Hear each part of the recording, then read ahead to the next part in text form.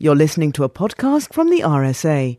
You can find out more about RSA events and projects and how to get involved with the fellowship by visiting our website, thersa.org. Hello everyone, I'm Matthew Taylor, I'm Chief Executive of the RSA. It's my great pleasure to welcome you here for this evening's special event. Tonight is an opportunity for us here to celebrate a long-standing tradition of collaboration between the RSA and the Commonwealth Foundation, and for the RSA to publicly acknowledge our debt of gratitude to the Foundation and to warmly thank its trustees and leadership team for their many years of support.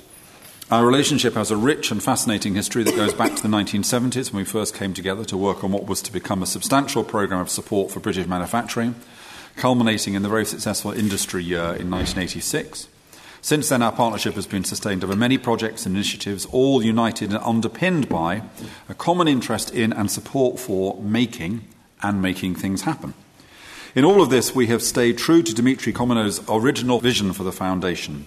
Dimitri was himself a maker, in a sense of being an engineer and founder of a multinational manufacturing company. He was also someone driven by conviction that the capacity to make things happen, the power to create, as we call it here at the RSA, can be explored, can be developed and can be shared. We have only a short time available this evening to look back on some of our joint activities over the years, but of particular relevance to this evening's discussion, I'd pick out the success of the Future Maker Day held in Somerset House in June 2013 and the Manchester Make It Together first gathering of makers from around the country in April 2014, led by Nat Hunter, who was then the RSA's Director of Design. And of course, most recently, Commonwealth's support for the Pupil Design Awards, which we've just celebrated today on RSA Arts Day. The whole of this building has been filled with pupils from our academies and from other schools today. So an inspirational annual gathering which sees people travel here from all over the country to bring vividly to life the transformational power of learning through making. So why is it that our organisations are so keen to support and encourage participation in hands-on making experiences? Why do we believe so strongly that making matters?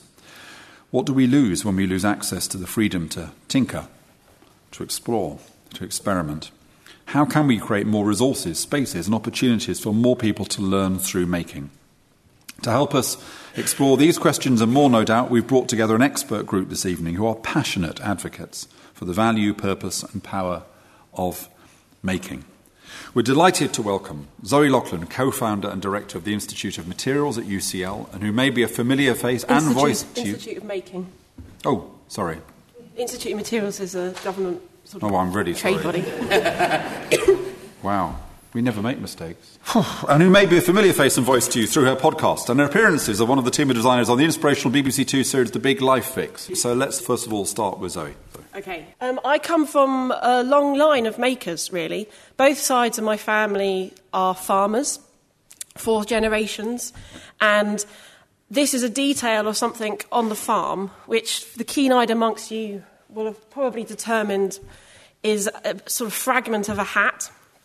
It is specifically the join between a downpipe and a water butt, as created by my grandfather, potentially in 1955. We're not totally sure, because he wore this hat, this style of hat, from about 1950 onwards, and went through one every 5 years or so. And he lacquered this and made it a join, but just between, as I said, the downpipe and the water butt.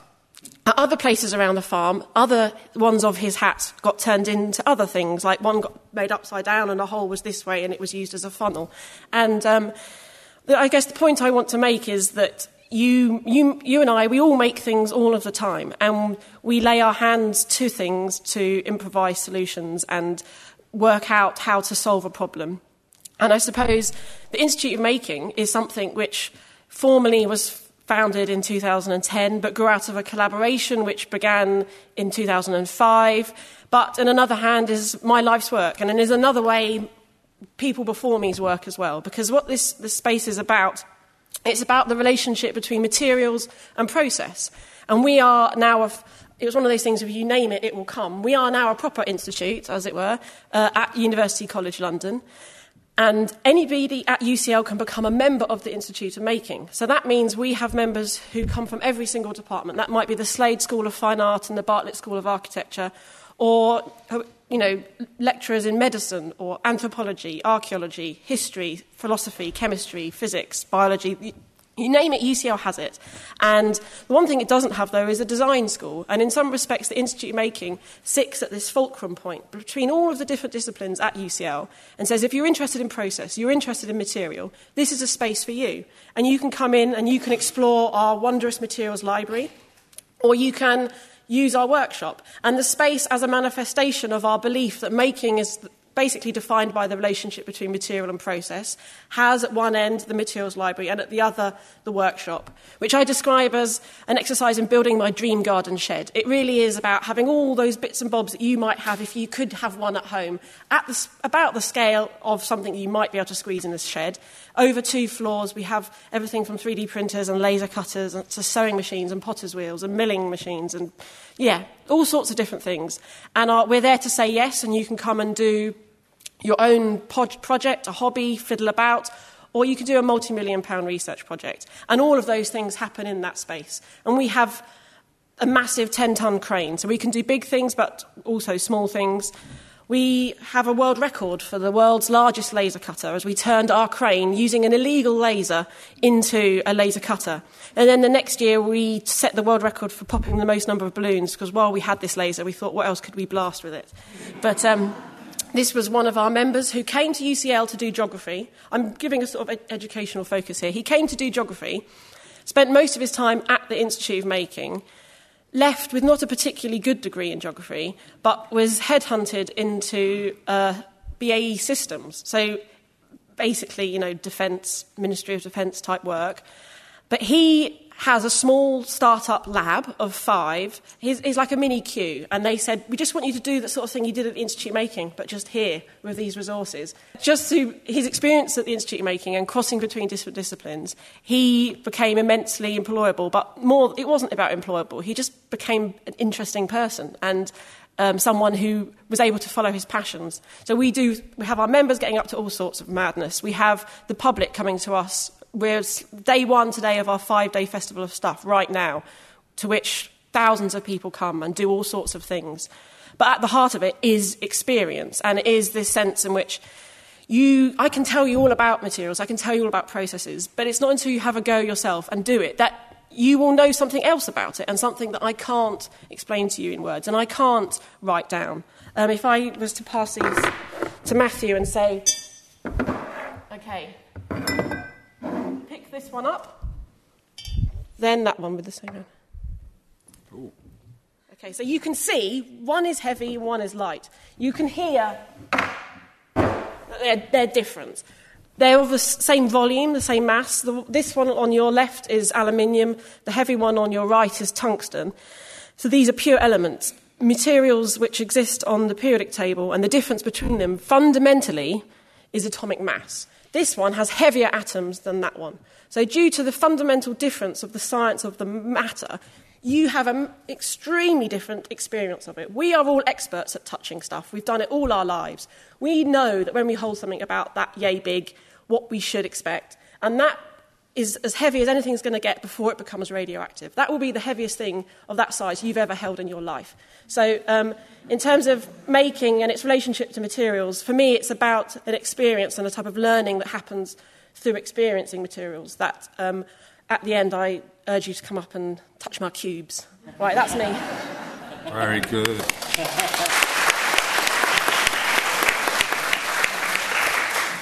It really is very heavy. So, Elizabeth Corbin, who's also involved as a researcher at the Institute of Makers. Making. Oh, making. We will get there. I'm going to get something deliberately wrong about you two as well. Is that right? So just be ready. Okay. Elizabeth's the leading light of the Maker movement and a co-founder of the Maker Assembly UK. Elizabeth, over to you. Thank you. Hi, everyone. My name is Liz Corbin, and I'm wearing my Maker Assembly hat today, not my Institute of Making hat. So I co-founded Maker Assembly in 2015 with these lovely people who are not here today.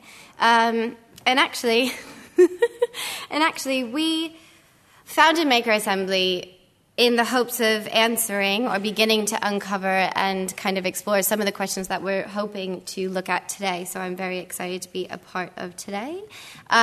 Maker Assembly is a series of gatherings which we hold across the whole of the UK and internationally for people interested in making. We bring people together to critically explore cultures of making, including their meanings, politics, histories, and their futures. And we do that through quite a mixed practice. So we make things together, we facilitate open debates, we play music from instruments that we also make together, we dance, we cook food together, and then we eat together.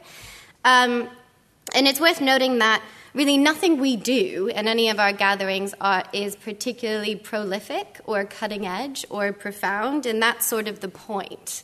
What we're really interested in more so is things that are fun, that are accessible, that are engaging, and that are relevant to the people in the room.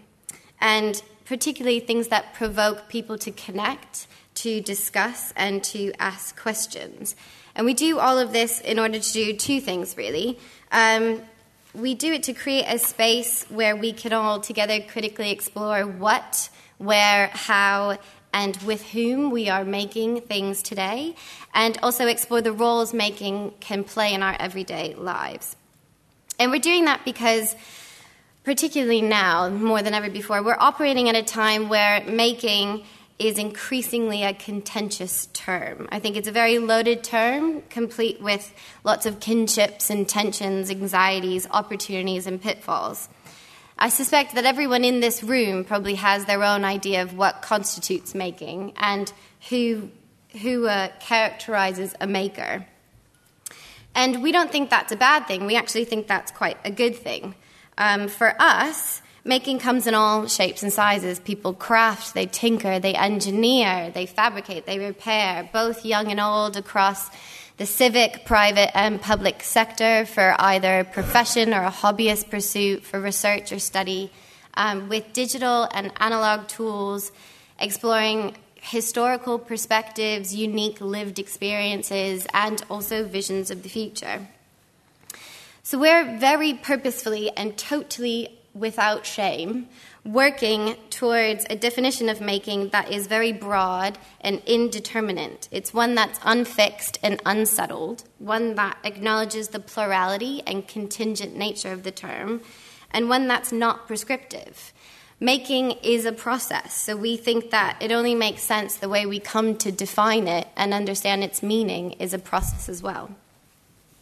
Who in this room, I'm curious, has made a thing, has had a go at making something in their lives? Raise your hands. Oh, lovely. Who found it more challenging than they may have initially thought it would be? Yes. Okay, yes. That's because making is hard. It's harder than I think people currently want to lead you to believe. In my own practice, I've realized I'm never more aware of what I don't know than when I start having a go at something new. Making has a way of kind of pushing you out of your comfort zone, of putting you into a playful and explorative place, and of helping you to fail and fail often. And importantly, when we get to make with others or alongside others, be that physically or virtually, I think making can push us to challenge our own assumptions, to get beyond our own cultural biases, and to help us surpass our own limitations. And that's effectively what we're trying to do with Maker Assembly. We're using making as a vehicle to get people to share their insights, expertise, and passions with one another, to connect with peers that are like-minded, but also potentially not so like-minded, to gain new ideas and influences, to question your worldview by listening to others, and to test your assumptions and hypotheses.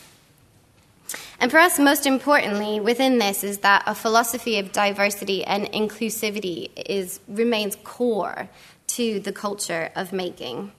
I think in response to today, there's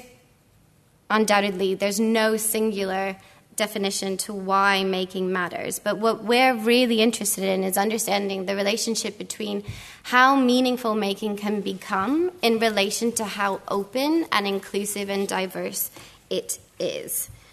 For us, when making's done in the open, when more people are invited to participate, when it's no longer sequestered by disciplines, how meaningful can it become then?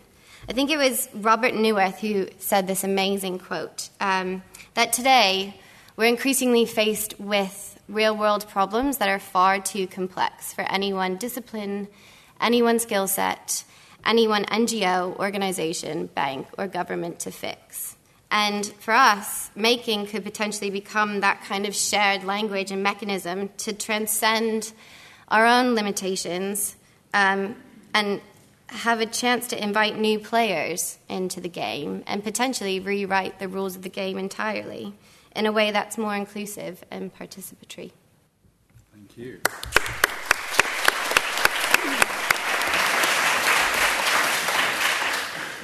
Now, don't forget, I'm going to make a deliberate mistake in introducing everybody, so you have to listen out for it, okay? Yes. You ready, Danny? So Daniel Charney is Director of the Creative and Cultural Agency from now on and a founding director of Fixperts, a network of practical fixers helping to, and I quote, build the next generation of designers, engineers, inventors, technologists, artists, dreamers, change makers, and management consultants. It's not a mistake. No, it's not a mistake. No, okay, well, fair enough. That's the whole point. Over to you. Thank you. So it's definitely not a mistake. I'm Daniel. I've been involved. I've been making since I can remember what it means to understand the world or try it. And in my kind of process of making, I discovered that design is a good place to be, and studied it and learned it and taught it. And now involved in trying to understand the role of making in our future lives through exhibitions, through consultancy, through teaching. A lot of it is teaching and learning. Involved in it from a professional perspective, really trying to address something that I think is wrong. And we have to also look at what's happening realistically. We have a massive problem. Making may matter, and this might be a place where everyone agrees, but most people don't make. And I've seen that also over 25 years of teaching design, that the making skills, the use of making has deteriorated. There might be renewed enthusiasm, but we have a massive problem. We have to do something about it. So Fixperts started from an exhibition called Power of Making with the Craft Council and the V&A, commissioned a project around craft. But it was time to see what we all share. And so this was a real focus on the knowledge of making and the empowerment that comes with making. Fixperts, together with James Carrigan, started as a kind of side project with the idea of getting micro-volunteering. People who are good at making to make something for someone, give it to them, and share it online. It's grown a bit, but the principle is the same. It's a simple story. Excite people with making skills and get them to share that knowledge. The makers themselves come from all walks of life. As long as they can solve a problem creatively for someone, they are Fixperts. The Fix partners can be anyone, really. As long as you start with a conversation, you identify something, you make it together, using whatever is around first to try things out, and then share that knowledge. It's very close to a lot of the things that the maker movement talks about, but without being co-opted for the things that have since been hijacked. But we're very close to a lot of people. These are the values that we think making can do, and how do you do that? So I'm going to tell you a little story, one of 400 plus projects that have happened around the world. Fixperts is taught in 31 universities, and we get films. So we start the day with a Google search, and we get things like this last film, which I'd like to tell you the story of. So Gabby is a 5-year-old girl. She's in Bedlesford School. She has restrictions of movement, and the whole school really is an amazing place that helps children to understand the world. But she met a group of Fixperts from Kingston University. They also recently, last week, won the Helen Hamlin Fixperts Award for a spoon. They work as a team, and as a team, they share that experience. So making matters to them not only because of what they make, but also who they do it with. Making also means that they go out of their school into the community.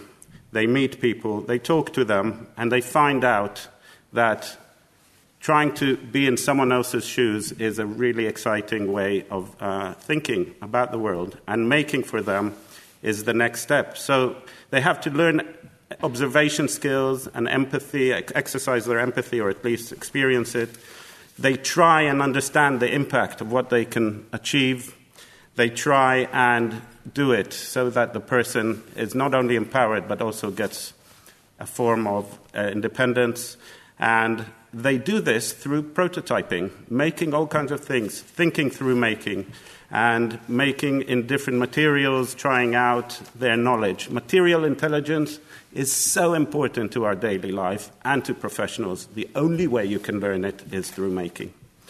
They then go back and get feedback from a real person.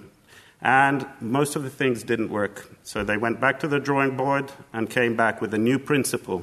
But here they really did something quite exciting. They thought about a different way of connecting to the body through themselves by experiencing it. They made a kind of rubbery, flexible spoon that Gabby can wear. And for the first time in her life, she fed herself and became their friend. So they learned a big lesson, I think. We met Gabby last week. She's delightful. But really, what they learned is what we hear about being the most important to our future in terms of skills and work. And I know that the RSA is now looking at work, but also it's been looking out for projects like us. And together with Comino, they are the two institutes that have really helped us start Fixperts. RSA Catalyst Fund was the thing that allowed us to create the organization, which is Fixperts, which functions across the world. And Comino has helped us in our stage into schools, which is our next kind of adventure, where we think that making and creative problem solving is the key to what people need to learn, and learn through making. So we're looking at those social skills through making. We're looking at emotional intelligence through making. And you know what? There's another opportunity. Maybe we can see how this really should connect to industrial policy and other big things. But in this case, we try to understand how Fixperts impact on students and on the people that co-design it. Tavistock helped us understand that it really can change students' careers to be more socially involved. It can change students, but that might be too late. So we started working with schools, and now the last 2 years we've been working with Comino and CLOR, Duffield Foundation and the Conran Foundation have been helping us to really get this first STEM qualification framework based on Fixperts into schools, sitting on the table of the Department for Education. We hope that it will start being taught next year. But in order to do that, we had to run it through a lot of volunteers and teachers, and it's an open source kind of guideline which people can download and just get going. It's happened in universities. We believe it can happen in schools. This technical award is STEM because that's one of the roots today: STEAM, art and design, management, and surgery. There's all kinds of things where making will really matter, that thinking, that mindset. It's also about what it does in makerspaces. So I'm just going to also raise one piece of research that we've done at From Now On, which is looking at the things that drive makerspaces and the type of things that making can enable around community, about creating a safer world, changing systems like circular economy or cleaning an ocean, supplementing education, creating new markets, and making new meanings in cultural institutes. So all these things happen through making. One an amazing example that came from the Maker Library Network was combining skills with life skills, and 10 projects in which each skill was accompanied with an understanding of, for instance, if you're learning to make shoes, talk about reliability and learn it. And when you are going for your first interview of employment, you can talk about the teamwork, you can talk about the material, you can also talk about reliability.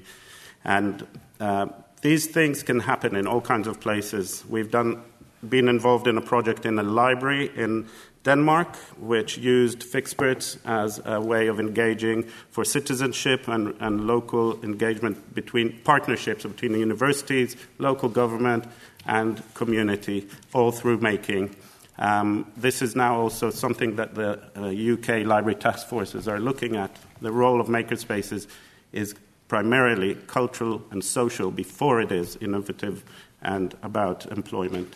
So, yes, this is Fixperts, and it's really very much part of social design, where we see that making is the basis for education, health, living conditions, dignity, well-being, work, transport. We could keep on going, and I think we should, because we have to change the way it's seen. For that, we are launching a new platform called FixEd, which is a way of broadening the conversation. FixEd will provide opportunities to broaden our approach and really open up the conversation around design as a process for improvement, while delivering compelling practical materials and guidelines like Fixperts and other programs which will be talked about. It's being launched today at the RSA because we have a really strong commitment to being involved with the people that are here. Comino have enabled this stage in our work, and I invite you all to join us in this conversation, where Fixperts will be one of the examples. And just in terms of why I think the biggest thing that making can do is to remove barriers to enable choice, which is currently my definition for design, I guess. Thank you. Great, thank you.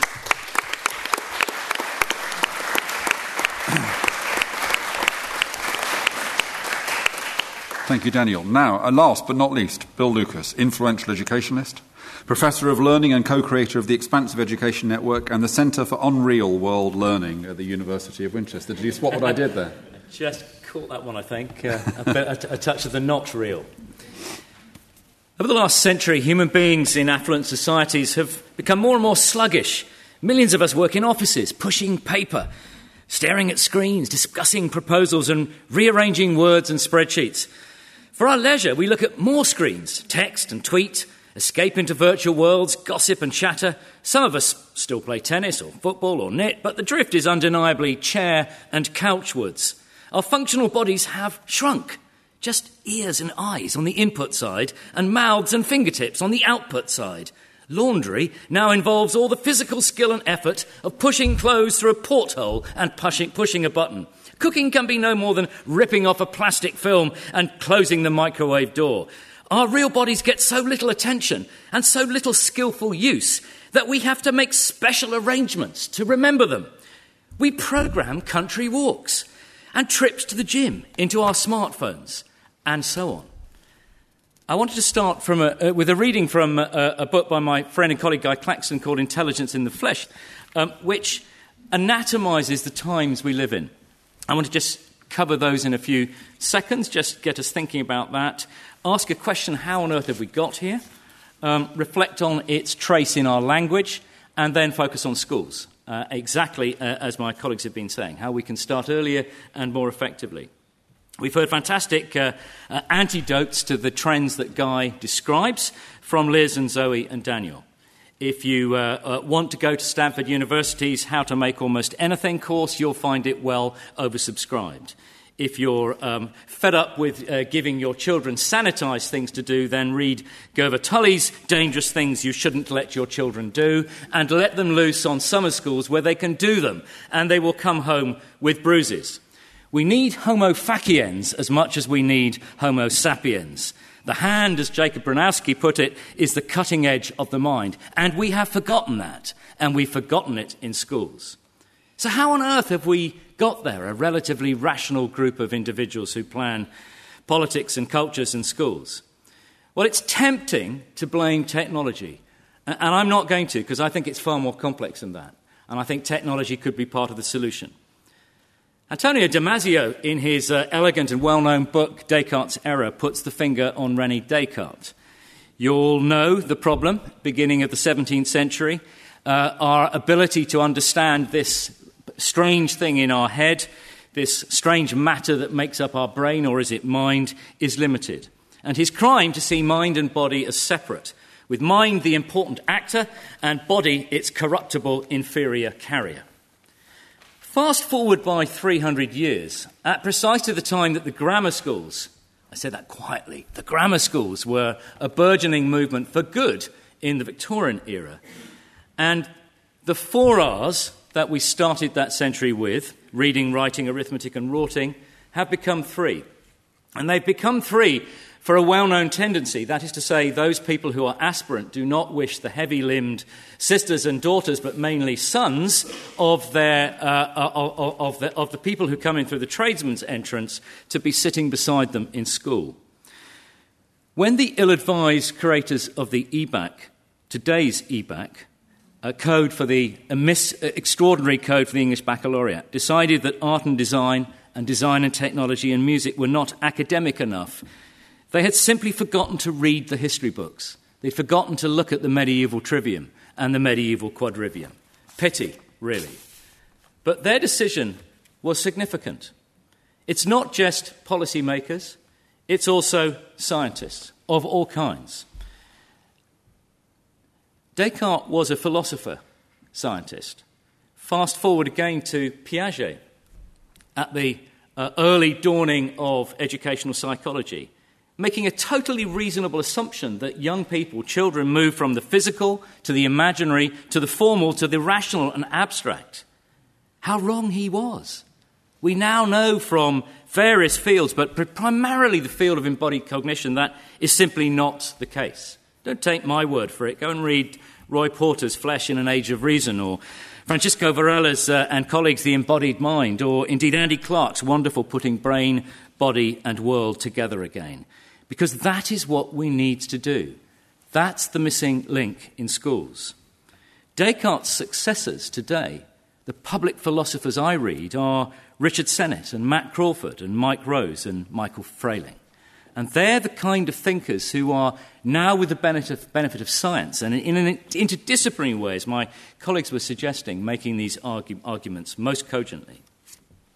These scientific and cultural shenanigans have, of course, left their trace on our language. Literacy, numeracy, and a word that means somehow being good with your hands. Just remind me what that is. It doesn't come readily to the lips. There is no adequate word yet. Maybe we need literate, numerate, and manipulate, as Bruce Archer has suggested. Possibly we should add to that articulate if we're trying to have a nice quartet there. Craftsman doesn't quite do it either, does it? Although I love it personally. But it sits resistantly as a non-PC discoverer to half of us, and that's not helpful. Crafty definitely doesn't work, and craftsperson-like gives us a kind of an ugh of over-PC-ness. We're on a slippery slope here, aren't we, in the words that we use to describe the things that we care about. Because we can move so quickly from academic equals smart to practical equal vocational equal probably stupid. And we suffer from all of that when we come to my final point, schools. Schools, preschool, college, university, education, lifelong learning. All of those interested in formal-ish education. There are a small number of wonderful schools here in the UK and indeed across the world. Just coming to my mind now are School 21, just down the road, which puts this stage centre, or an independent example would be Bedales. There are a growing number of schools in the country that I spend most of my time in, Australia, driven by organisations like Hands On Learning, who are making this normal for kids who are going through otherwise academic trajectories. We know now from research which kinds of learning and teaching methods work. We don't have to go, I'll have one of those, and 5 of those, and I'll leave it to chance. We know a lot about this. It's been the focus of the Centre for Real World Learning, thanks to tonight's sponsor, Comino Foundation. And in our research with EDGE and with the Royal Academy for Engineering and City and Guilds, we've identified the kind of signature pedagogies, the DNA, the thumbprint on this kind of teaching and learning. And it's things like, as Zoe said, experiential learning. You can't plan this without doing it. It's the design process, the prototyping that Daniel was talking about. It's the engineering design process and design thinking, often working in tandem. It's problem-based learning. We can't do this in abstract without really getting our heads and hands and bodies around the big questions of our day. It's tinkering, the playful experimentation that Liz also alluded to. We know, too, that there are some physical challenges for schools. If you want to do this, you need spaces for mess. You need spaces for work in progress. You need completely to reconfigure the way you do your design and your display, so that you're not just triple mounting perfection, but also showing prototypes and mistakes, as several of you have said, along the way. This is challenging to a world which Ofstedizes a blemish-free existence. There's really good support around the side from the work of Carol Dweck and Angela Duckworth and Anders Ericsson if we want to go there too. So, we know what we might do. There are hundreds of schools doing this. We need tens of thousands of schools doing this. They're doing this despite the prevailing climate, which is hostile to it. We need all schools to see that making matters. And I leave you with a quotation from Educating Ruby, an imaginary granddaughter of Rita, as in Educating Rita. This is not about party politics. It's about how to get people in power to do the right thing. It's about being able to speak confidently about our dissatisfactions with the status quo. And above all, it's about sharing as widely and loudly as we can the stories of deep success that we come across, and not just the A-level results. Thank you.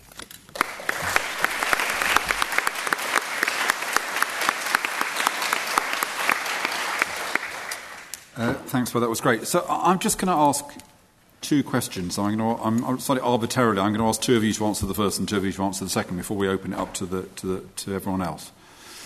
I want to start with a question about the claims that we make for making, because maybe it's my kind of narrow-minded policy wonk brain, but I've always had a kind of view which is the more claims that are made for something, the more critically you might want to look at those claims. I wanted to ask Bill and Liz, what we say about making, we're saying, well, there's the value of making a thing of value and innovation. We're saying that in making we learn specific skills, how to use specific things. And we're also clearly saying that there is something here that goes on which is around kind of wider personal development. I'm just interested in, and I know it's a complex question, but how should we understand the claims that are being made? Do they all have equal kind of status? I'll start with you, Bill. I know you just finished, but what do you want us to really understand about the claim that's being made for making as a process?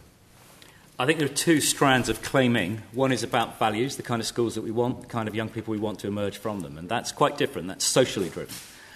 We want people who can solve problems, can make mistakes, can think for themselves, can be creative, can design, all of that. The kind of world we want is going to be happier if it has people who can operate with all parts of the Homo sapiens body. I think the second part of it is much more difficult, which is evidentially what do we know about effective teaching and learning in making, and what claims might we make about what that does in the other parts of your learning life. There's some beginnings of evidence there. We don't have long here, so I'm not going to make a big speech, but we know certainly a lot about the myths. We know that the idea that it's cognitively not complicated has been demolished. The idea that there are different kinds of expressing your intelligence, whilst not necessarily taking a straight Howard Gardner view on that, again, I think most people would agree, but being careful not to slip into a learning styles argument. We know that different people at different stages of their emergence as thinking, consenting adults and young people need different things. So there's a life stage argument too, so it's going to look very different in the early years. I mean, in fact, that's where I'll end. Much of this happens naturally. I think young children are proto-makers. We don't have to kind of invent it for them. And what probably happens, and this is more polemic and political in your landscape, Matthew, but we get into the atomised, fragmented, subject-disciplined world of secondary, and it all goes to pot. Thank you. Liz? I agree, totally. Oh dear. Start with that. But I'm going to add a few new things. So I think one of the problems of the kind of nascent maker movement and the focus which certain people have put upon make spaces thus far is it's very product focused. It's actually about the made object. And I think 9 times out of 10, the most meaningful aspects of making is not the made object. It's the journey in which someone goes on.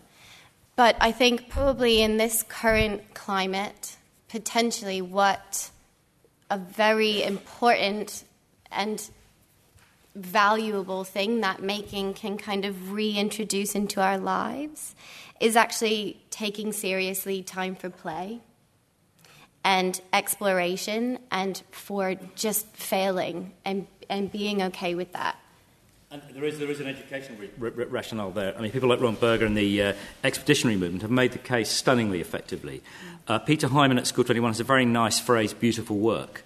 And I think we need to encompass in that the beautiful process of walking and making. And the danger is you end up with the end of it. But I think there's a growing sense of the fact that more young people have a real pride in what they're doing surely is to be desired, isn't it? And the ability to change some narratives. I mean, I was at a presentation not too long ago, and a designer engineer was speaking in front of a group of people, and it was a very similar narrative that I felt I was taught when I was in design school, which was you're a prolific, maverick, individual designer. It's not a team sport, and you never fail. You always succeed in making this beautiful thing. And I think we desperately need to start writing new narratives, and making is just one medium which can help us do that. Great. So, Zoe, Daniel, one question for you. I'll be releasing the piece of work I've been doing about the future of work and good work next week, and I'll let you into a couple of insights into that. I mean, the headline is that I will say that it should be our goal that all work is good work, and hidden away in one of the chapters is also the argument that in talking about technological change, we need to take more account of kind of human factors, ergonomics, the relationship between human beings and technology, that I think that too often now when we talk about technology and industrial strategy, it's all just about the technology and not enough about the human-technology interaction. I'm just interested from both of you in how making gives us insights into this debate that is taking place about the way in which technology and automation is going to change our lives. And does it help us to have perhaps a slightly more value-based approach to thinking about the impact of technology on work? Let me start with you, Daniel. It's pretty simple. We need to be able to creatively respond to change. Making enables us to experience that and to have a relationship with change. That's the biggest argument. Technology allows us these things sometimes it creates them. This understanding of technology as part of our world, our messy world, which includes materials that have been formed and behaviors and shifts, and we need to be able to respond to these shifts. And through making, we learn to respond to change, and we learn to think about alternatives. So that's the kind of the key argument there, and that relates to human behavior on the first level of encountering something new, and it also relates to a really complex situation where you need to bring a lot of people together to think about change. Making gives us this ability to negotiate this idea from the first place. So it helps us, it may therefore help us to resist a kind of technological determinism, for example. Yes, and in that sense, we have to be able to not just train people who make machines, but people that make things with these machines that fit our good work or good life. I mean, many of the situations that arise from technology have been kind of played with in sci-fi, and we end up with many stories where people are sitting in a bubble under the ground not doing anything. And of course, that can't be a good option, being alone. I think the key maybe relate to a term that Jürgen Bay uses sometimes called making society. I think that's where we should be heading. Now, when you are faced with technological prowess, and you often end up in situations where you're down to your human ingenuity to come up with what to do with all this technology. And we see a lot of things, unnecessary things being made. Not to, if we counted the number of Yodas printed, 3D printed, they might compete with the cats on the internet. But we need that stage as well. We need that playful period with technology at any given time. We can see that in film. When film started, people were playing the film backwards and the hat landed on someone's head. That's now in every collection that, So there's one point there which is to do with, I guess, this to have the ability to live in a world where technology is one of the things that you are able to engage with. Thank you. Zoe? I think it is obvious, but technology is always relative, right? This is an extraordinary technology of its day, and this is another one of a closer day. But maybe the difference can be that if I asked you how was this made, you could somehow imagine a process, but this is much more abstract, and what's going on in there is much more abstract. But actually, you may not know how a pencil is made, and one way to do that would be to cut it open and have a go at making a pencil. But it's much more difficult to cut this open and have a go at putting it back together. And that type of engagement you can have with technology as it constitutes itself now, modern and emerging technologies, is that often something that you're not encouraged to open up and fiddle with, and that they don't encourage a kind of messy relationship to materials. I suppose one thing is really making can put technology in its place of it's another tool. That's how we see it. There was many pieces of equipment that we have at the Institute of Making which are high-tech, very sophisticated pieces of technology, and people make pieces of technology, but they are a tool in your toolbox. But you only get to the point of laying your hand to the hammer or turning to the Arduino programming once you've played around with it, and it comes back to that sense of being free to mess about with it and have time to do that, and also a context in which you learn something within it. I'm going to take this moment to just then say that when I was at school, it went from being called CDT to DT. So it was craft, design and technology when I started secondary school. And when I left secondary school, it was just called design and technology. And what they were doing was working out how to have less mess. You know what I mean? They didn't want certain things in the classroom environment because they built a new building, and you could see what was being lost was the messier, wetter craft end of the spectrum, and they would have a computer lab instead. And I think we need to, in terms of an educational agenda and topics and subjects and silos, my fear is that STEM is just another way of repackaging exactly that, and STEAM is just playing into the hands of STEM. And really, we as humans, we are an ecosystem, right? And how can you value one thing in that ecosystem more than another? And you don't know where the innovation and the ingenuity will come from. And if we agree that humans getting up to stuff is, that's our history as human beings, involves various points along it where something happened that was actually, do you know what? The test tube was only possible because there were expert glassblowers and they were able to do this and understand that material. And then chemistry is born. An entire discipline relates back to a craft. And you just don't know where things are going to come from. And I think you need to have the ecosystem of human activity as rich and diverse as possible. And so the minute you try to make subjects of things, you're already sort of on the back foot with that, my fear is. Thank you. I'm going to let the panel have a rest. I'm just going to take... I'm not going to do a kind of Q&A. I'm just going to take any comments that people want to make around the room for kind of 10 minutes. And then I'll ask the panel to come back and give us one killer sentence for you to take downstairs and think about while you're having a drink of wine. John Slater from the Commono Foundation. Can I ask the panel whether one of the purposes of education is survival of the human race? Because if it is, then we've got to teach people to adapt. To teach them to adapt, they have to be creative. We have to develop within them, as a core of education, the ability to create, to adapt, to modify, to survive. Or maybe you don't agree. I think you all agree, don't you? Yeah. Yes. They all agree. Very good. That's a good start. Excellent. Consensus. Right, there's two hands here. Hi, thank you very much. My name is Ella. and I'm 24. I work at the British Library, but previously I used to work for an artist.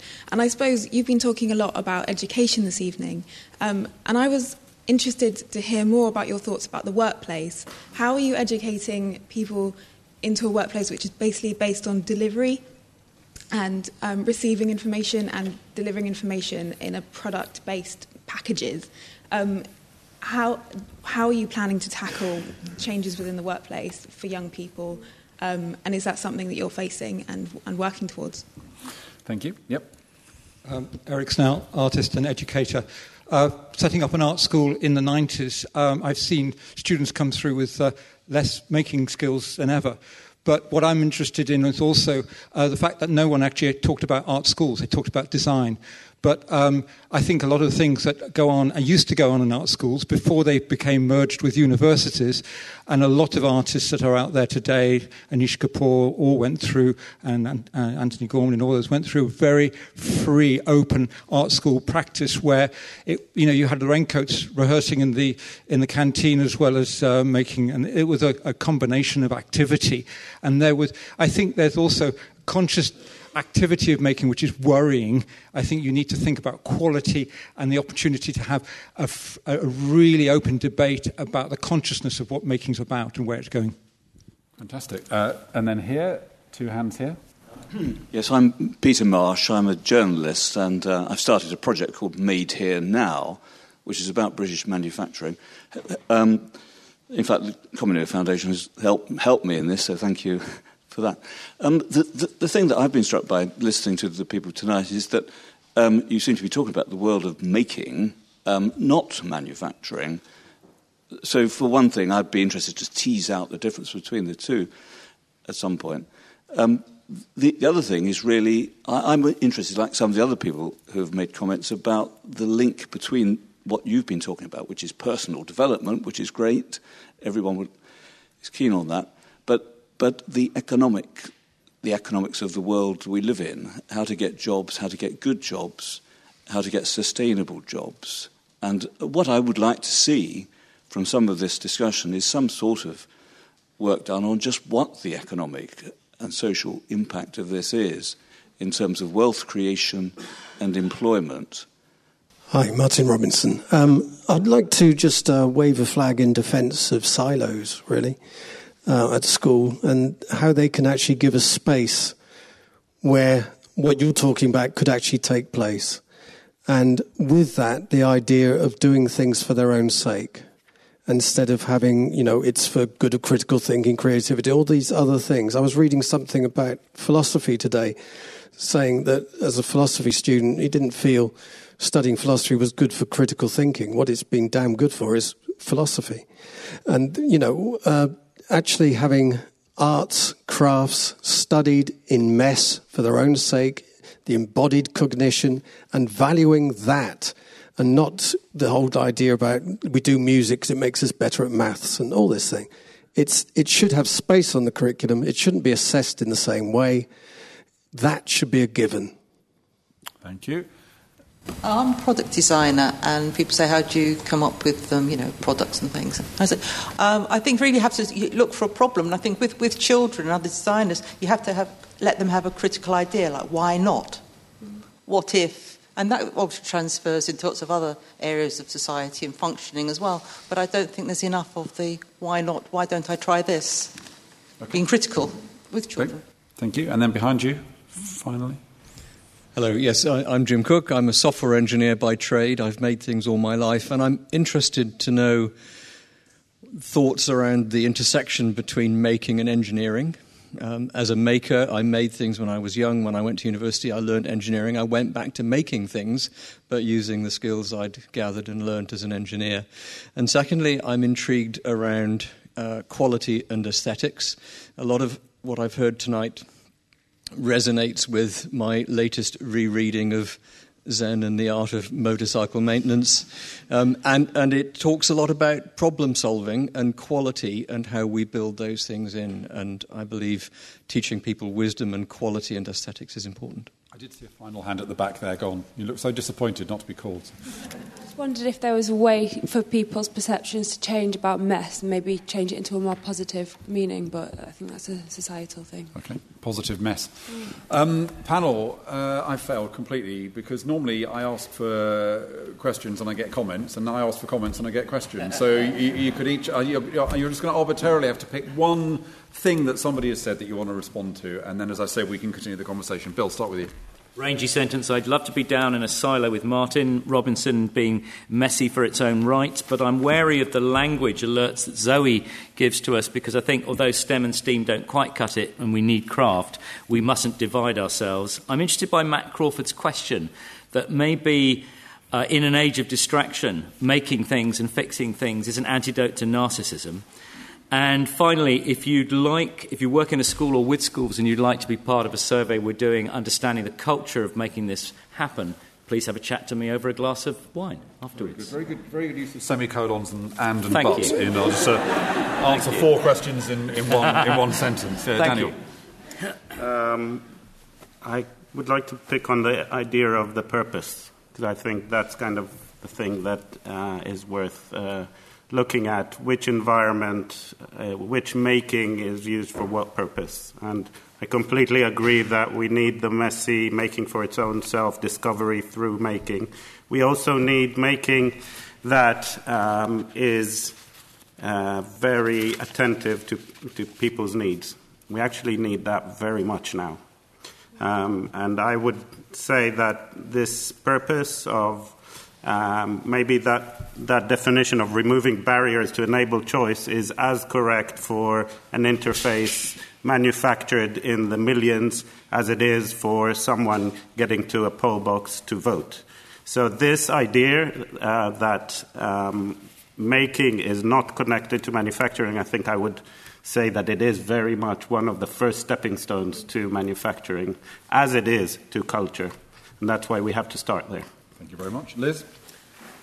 I'll keep it quick. I think in response to a number of the questions, the only thing I want to say is the importance of mixing things up, of getting new players in the game, of recalibrating current systems that may not necessarily be working to our benefit anymore, or to the environment's benefit, or to the wider society's benefit. And I think if you want to stay within silos, or you want to look at the economy, or society, or manufacturing, or philosophy, whatever you want to look at, making has a role in all of those different facets, if nothing else than to simply just disrupt things a little bit and get us to think differently about things.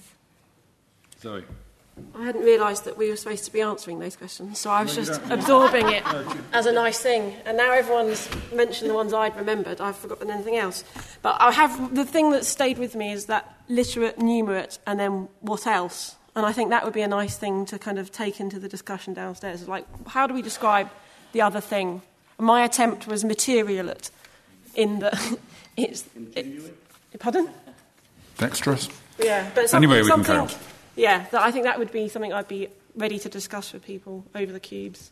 Very good. That's a perfect way. So the conversation will continue. It's been a fantastic conversation. Just before we finish, join me in once again thanking our friends and colleagues at the Commono Foundation, and most of all our terrific speakers, Zoe, Liz, Daniel and Bill. Thank you. Thank you for listening.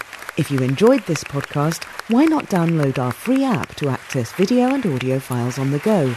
Just visit our website, thersa.org, and follow the links to the RSA Vision mobile app.